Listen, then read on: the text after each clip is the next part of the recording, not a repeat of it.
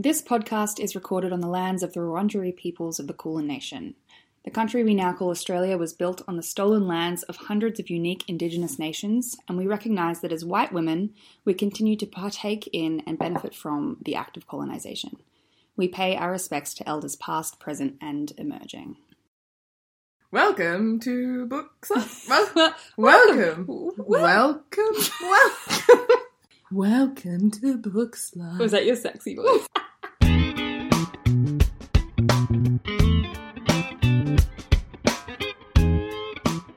Welcome to Bookslut, a podcast bringing erotica out of the gutter and into a snobbier gutter. Hi, my name is Abby. And I'm Sam. It should go without saying that this podcast is not safe for work, so put your headphones in.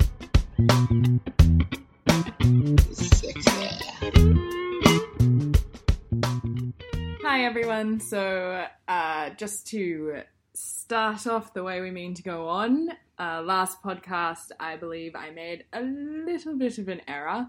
I said that non-sexy books is one of the fastest growing areas of romance sales. I went through and reread my notes like a good nerd. That was incorrect. It is actually just a large part of romance sales, but is not one of the fastest growing areas. I think it's important to clarify. Anyway, let's start. Okay, so we're doing a bonus episode today. Woohoo! Abby, do you want to kick us? About it. Party time!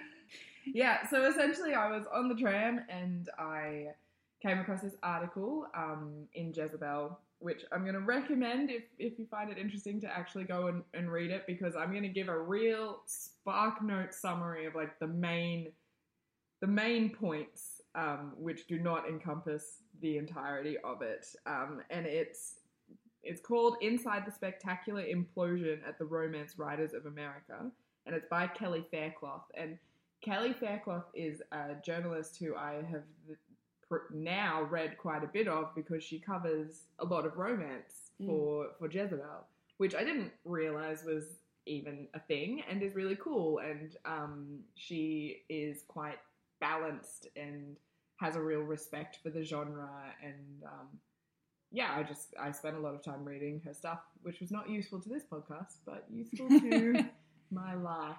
We will put a little link to the article in the show notes. Yeah. All right, so in the first episode we were discussing kind of the romance behemoth in Mills and Boon and all of this. Also, kind of side note but scary fact that I discovered that has made me more determined to buy second-hand romance books. Harlequin, owned by Rupert Murdoch. What? Yeah. He has literally got a finger in every pie, and yes, I mean that in a sexy way. I was gonna be like, don't. Sorry. Ew. Yeah, they bought it out, I think early 2000s. That just makes me so mad. Like, I can just imagine him being like, oh, there's a lot of people buying these books. I'm gonna get in on that. So it's upsetting. Okay, so makes me more likely to go to like self-published kind of stuff. But then you're supporting Amazon, aren't you? Oh God. Ethical consumerism is a lie. Anyway, so the gist of it is that there was a tweet done by an author called Courtney Milan, and she's half Chinese. She is both an author, but also was on the board of, she's on the board of somewhere in the Romance Writers Guild. She was on the ethics committee. She was on the ethics committee. Yeah. And one of her big pushes was to get kind of more diversity within the Romance Writers Guild, because that shit's fucked. Yeah. Like, it's super white, and... Which is interesting because it was founded by an African-American woman back in 1980. Yeah. But in terms of, like, the overwhelming author space in America is white. I think it was about 80%. Yeah, and I was reading stuff about, so the big... For those who don't know, the big award ceremony is the Readers. Yeah. And I read a thing that was saying books by black authors had accounted for less than 0.5% of the total number of Rita finalists. Yeah, and it was only last year that the first ever black author was And I think there was a winner. Southeast Asian author as well who won something, which was massive. But I think like this ties into a thing that I read about fantasy books that applies over both, and essentially sexism. In fantasy, it was calling out sexism, but also racism. And in romance, specifically with this kind of implosion, it's talking about racism.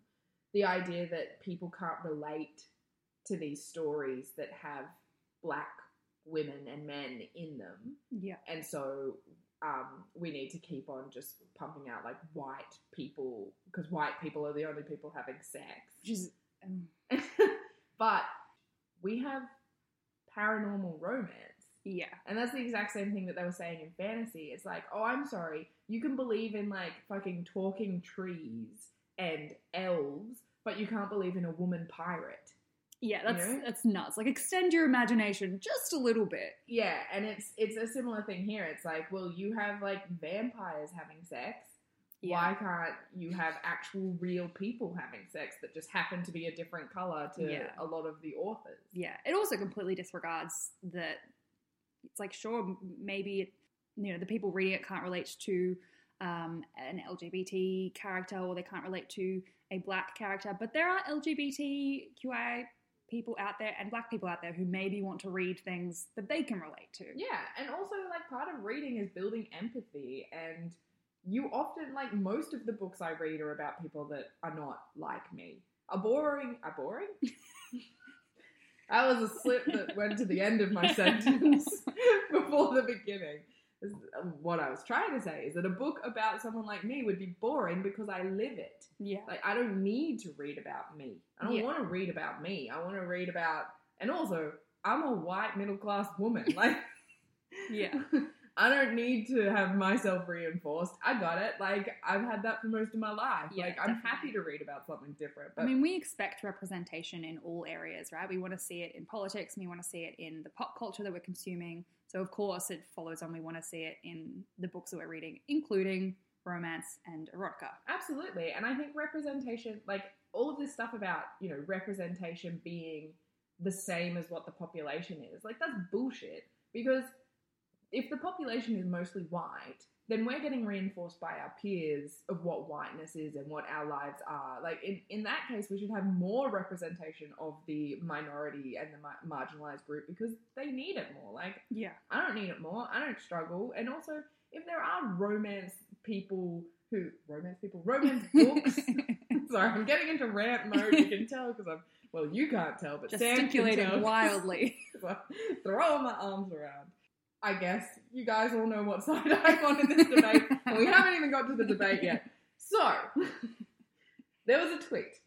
Courtney Milan put up a tweet, essentially calling this other book that was written in like the late 90s, also. Yeah.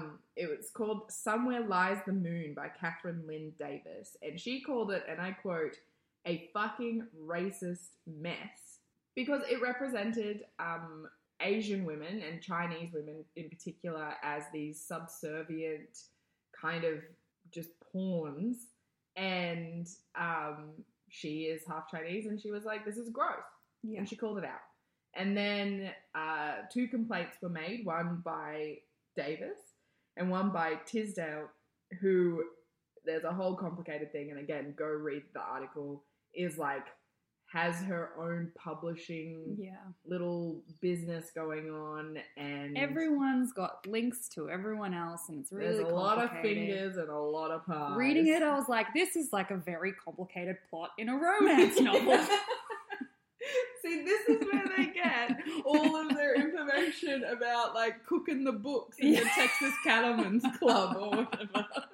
It doesn't make a lot of sense that it's very complicated. Yeah, I felt like I needed to like create a mind map of all the characters involved and everything. So the point being, complaints were made, and the board decided to investigate the complaints by creating this separate ethics committee from the ethics committee. They first asked Milan to step down, which she did, while they investigated, but then they also just created this other committee and then held this meeting where everything's like under wraps and decided to kick Milan out of, well, she's not allowed to hold any sort of office in the Romance Writers America Guild thing anymore. So this is just kind of torn it all apart. Yeah, well, I mean, after that, and this happened late 2019, so it was like 2 days before Christmas. So 9 of the board members left, 8 of which were women of colour. So like quite a huge outpouring of support for Milan, which was, it speaks magnitudes, I think. And what I gathered was that there has been this kind of like long-standing cultural issue happening inside the Romance Writers America group. Yeah, I know. Guild. It's hard. Guild association. Sorry, we're obviously novices with the Romance Writers Association people. But that's not to say that it's not significant. Like, just to put it into context, like they are one of the biggest writers associations in America. I think they are the biggest. They're certainly up there. Yeah. It's massive. And they did play a pretty like pivotal role when it came to networking and connecting authors. Like when you think that it was founded in 1980, this is before, you had ready access to the internet and email and things like that. Like they came together, I guess, kind of out of a reaction to the disrespect and the exclusion that the romance genre and authors were finding in the first place, in the face of male publishers and male authors. And the initial founding group was quite diverse, and they managed to achieve a pretty remarkable thing in bringing together this group of women, mostly women, and create this network in the 80s when there wasn't anything like that, and were able to support and uplift women and provide advice. Like I read quite a good article in it was in the Guardian, the Conversation, because I kind of went down this big rabbit hole of like how terrible the RWA is. Yeah, I suddenly ended up on all these forums. Yeah. I was reading like just people tearing each other to shreds over this stuff. Anyway, but I read this article and it did like pay some credit where credit's due in terms of like the role that the RWA played in being able to bring some people together, but it was just like time and time again missed opportunities to be genuinely inclusive when it just blows my mind that they started this thing in a reaction to being excluded and then continued to create a culture where they are then again excluding people. Yeah, absolutely. And I think and so that should be said, one of the fallouts from this is that they have these annual conferences, and a lot of the publishers have pulled out now and are not supporting it. I think the other thing to note is that this ethics committee and these complaints is essentially a sham. I don't think it's too big of a leap to say that it was... We're going to have the RWA on our backs now. I mean, they're never going to listen to this. We're never getting that popular.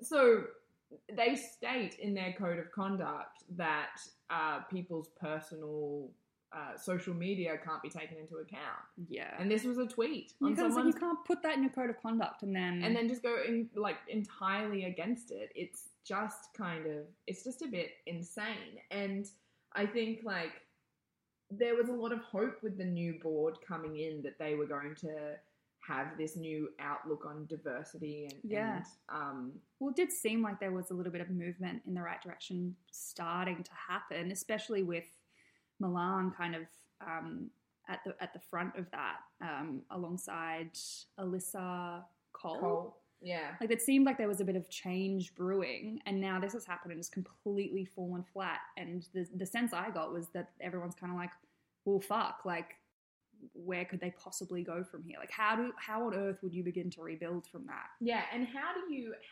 get people's trust back? Because essentially you have, as we have it's like a microcosm of general politics, I guess, except for with a little feminist layer on top of it. you have a bunch of older white people in charge when you have younger people coming in and being like, hey, this isn't cool. They freak out, they close ranks, and then they do this kind of shit and they get away with it. Although it seems like they're not really getting away with it this time, which is great. Yeah. But Hey, I'm Ryan Reynolds. At Mint Mobile, we like to do the opposite of what Big Wireless does. They charge you a lot, we charge you a little. So naturally, when they announced they'd be raising their prices due to inflation, we decided to deflate our prices due to not hating you. That's right. We're cutting the price of Mint Unlimited from $30 a month to just $15 a month. Give it a try at mintmobile.com/switch. $45 up front for 3 months plus taxes and fees. Promo rate for new customers for limited time. Unlimited more than 40 gigabytes per month. Slows full terms at mintmobile.com. Do you want before we pivot, do you want to know another example of a good thing that they've done? Just in the name of balance, you know? So balance. So essentially, like, lots of romance authors write under at least one, if not multiple, pseudonyms. Mm-hmm. It's really, really common. And if they write under multiple, they'll create sort of distinctive names to sort of fit the brand of each series. So if they write like a Western one, they might make a more like Western style pseudonym, or you know, right? Yeah, obviously. I have multiple pseudonyms for my multiple costumes, mostly. So for decades, Harlequin, which for those who don't know is a big romance publisher, owned by Rupert Murdoch. So it wouldn't let authors own the rights to their own pseudonyms. Yeah, so essentially you're kind of trapped in with that publisher if you wanted to keep that pseudonym and so keep like your following. And so in 2002, the RWA, under President Shirley Hailstock, who is also African American, persuaded Harlequin to let authors keep their own pseudonyms even when they switched publishers. So that's the kind of advocacy that they are sort of supposed to be doing. And obviously, you know, that kind of thing is important, but it doesn't negate the fact that it's like, well, great, you're advocating for only who you deem to be worthy of being part of this. I think in previous times they have acted as sort of like a union, I guess. Right. And I guess as we're now operating in like a Sesta Foster world with extra censorship, we should talk about that later on. That someone to like an organization to be able to back up authors on online platforms like that, I think will continue to be really important. But maybe not the RWA. Maybe something else.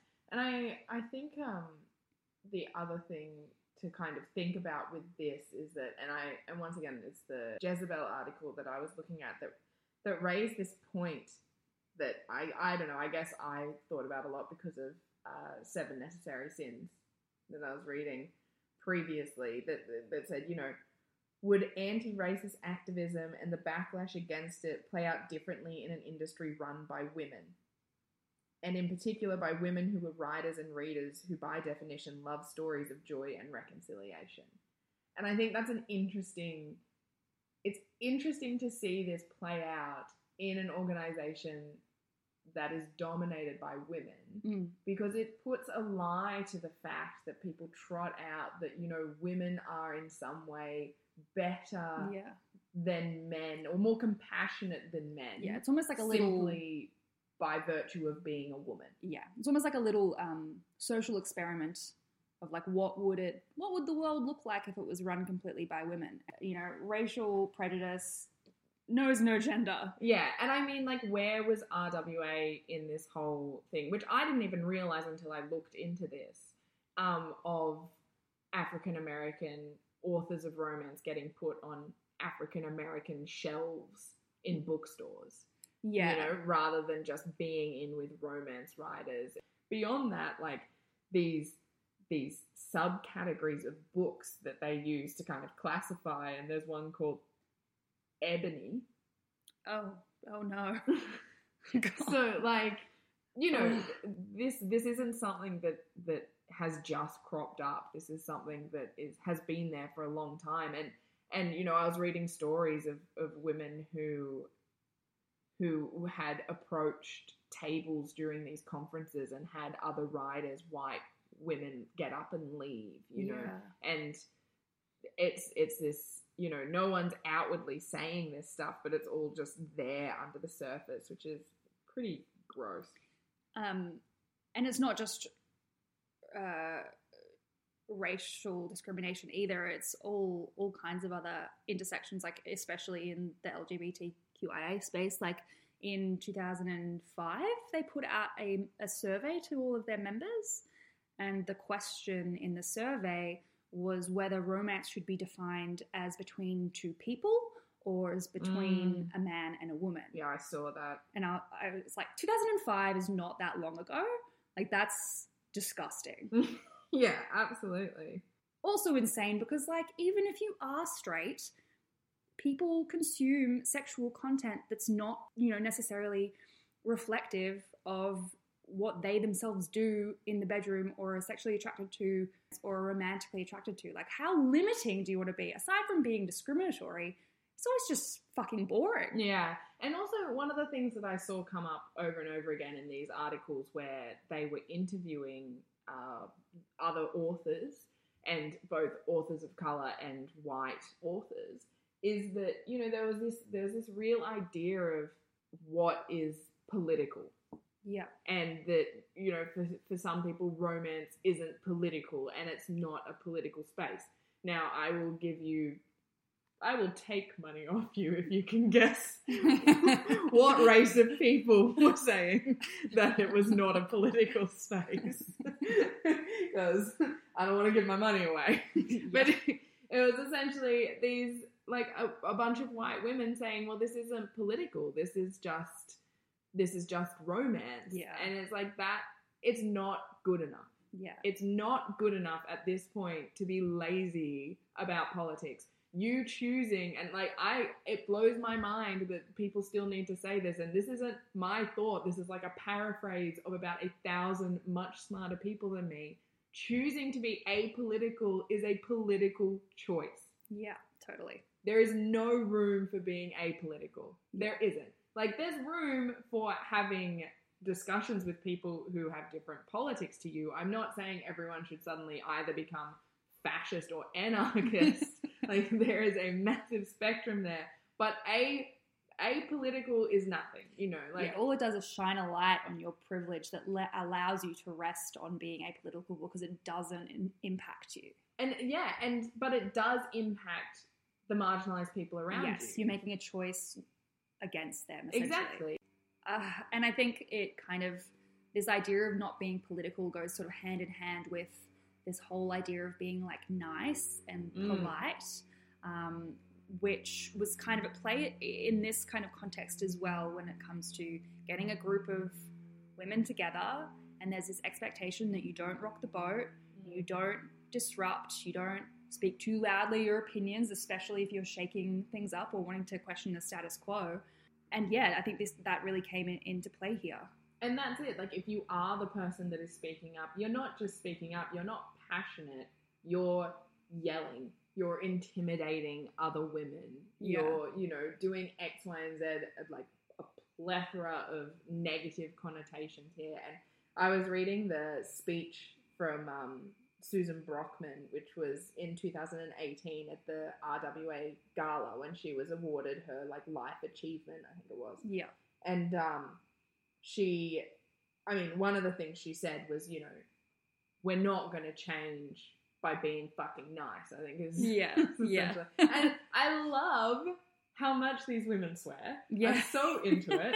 But also, I mean, this is a total side note, but these galas sound fucking off the chain. Like, I was reading about this one where, you know, because they have all these sessions and panels and whatever, and I was reading about a session because obviously romance writers span multiple things. You've got, you know, history, you've got paranormal stuff, you've got a whole bunch of facts that you need to know to make that realistic. But I knew that, but I didn't realize that, like, how these panels would go about. Essentially, one of these panels was, like, there was a session on firefighting that was led by one of, like, a best-selling author's firefighting husband.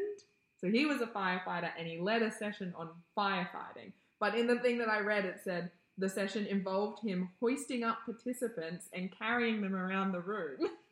Like, I mean, I guess you've got to have like first-hand experience if you want to describe that in a beautiful, romantic Which way. it often happens. You get hoisted up and like, I don't know, over the threshold or whatever that is. I want to go there, Oh, please. I want to be a part of this gala, even though, you know, RWA may never have another one, but I want to be part of a better gala. I want to be part of a less racist gala, Yeah. please. And maybe like, because we are still talking romance here, which I think we need to highlight as well. Like, you know, it's definitely well and truly within like the happily ever after realm. We're not talking like hardcore erotica stuff here. That's true. I want to go to the gala with the erotica stuff, please.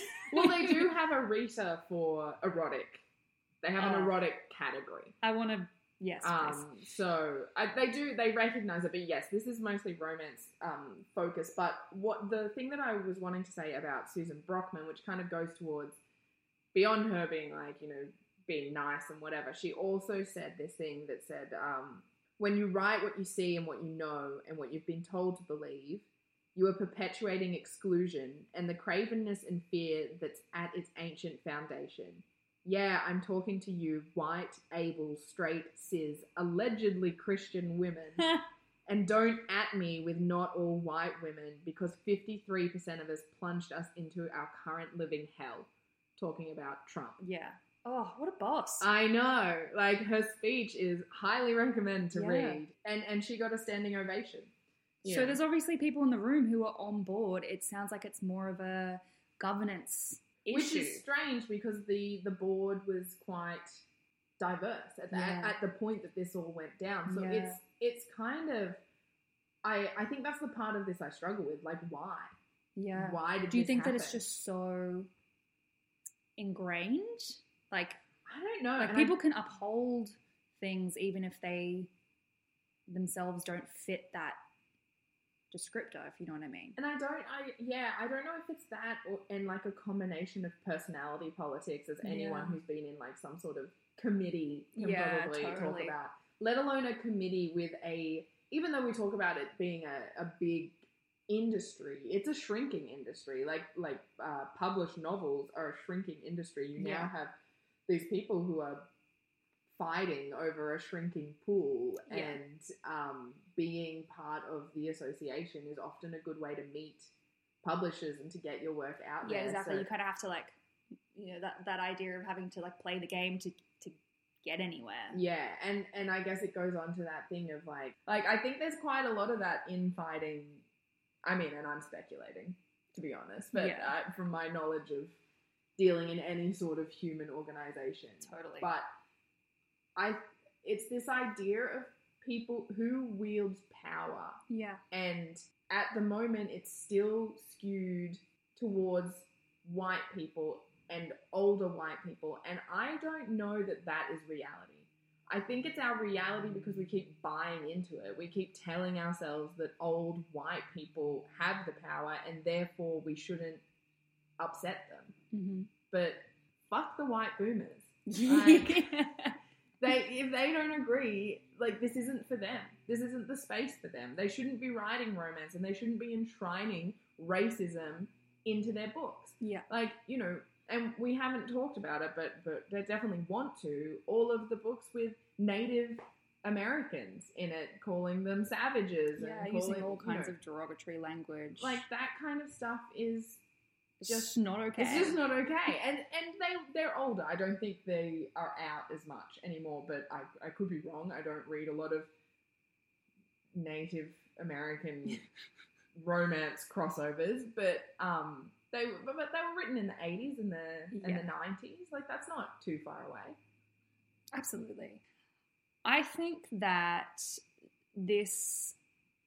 what has happened with the RWA is really interesting beyond just romance and romance authors and romance readers. And I think that we should all keep in mind, all of you listeners out there, keep in mind that it is kind of a reflection of the society that we live in. I think like it's kind of like a microcosm in and of itself. And I think that portraying it as just like bitchy catfighting, you know, a bunch of women having an argument is really disrespectful and also kind of oversimplifies and undermines the real sort of controversy and the issues, like the deep-seated social issues that are underlying it. Do you know what I mean? And you have to keep in mind that, you know, I don't actually know the stats on this, but I'm going to say at least tens of thousands of people are making their living doing this. Yeah, and this is their many, job. many more are consuming what's being put out there. So it's a big deal. Absolutely. Before we round up, I wanted to see if so there's a Romance Writers Australia, and I wanted to see if they had like made any comment on it. Because I was like, well, this is a big deal. Like maybe they've written a blog post on it or tweeted about it or something. I could not find a single thing from the RWA, but the Australian version. I don't know what that was about. Was. Yeah, I don't know what's happening with them, but I found it interesting that they haven't said anything about it. And I just hope that they are seeing this and learning from it. You know? I'd be very interested to see what the board of the Australian... I had a look. I was really hoping for like a group photo. Not that you can judge purely by appearances, but I really wanted to get a sense of it. They had a list of board members, and I started to Google them all, and then I stopped Googling them all. You were like, I have a life. Sometimes. This is maybe not how I should be spending my time. Yeah. And if you have a shelf in any store that is called X ethnicity books, stop that. Yeah, well, Borders used to have that policy, and look where they ended up. Yeah, along with most of the other bookstores. Oh, R.I.P. But, you know, like, I just don't do that. That's my takeaway. Whew, that was a lot. We will post some links. It's interesting reading. Draw a mind map of the characters. Follow them on Twitter. Please, God, draw a mind map. I'd love that. Sweet. See you next time.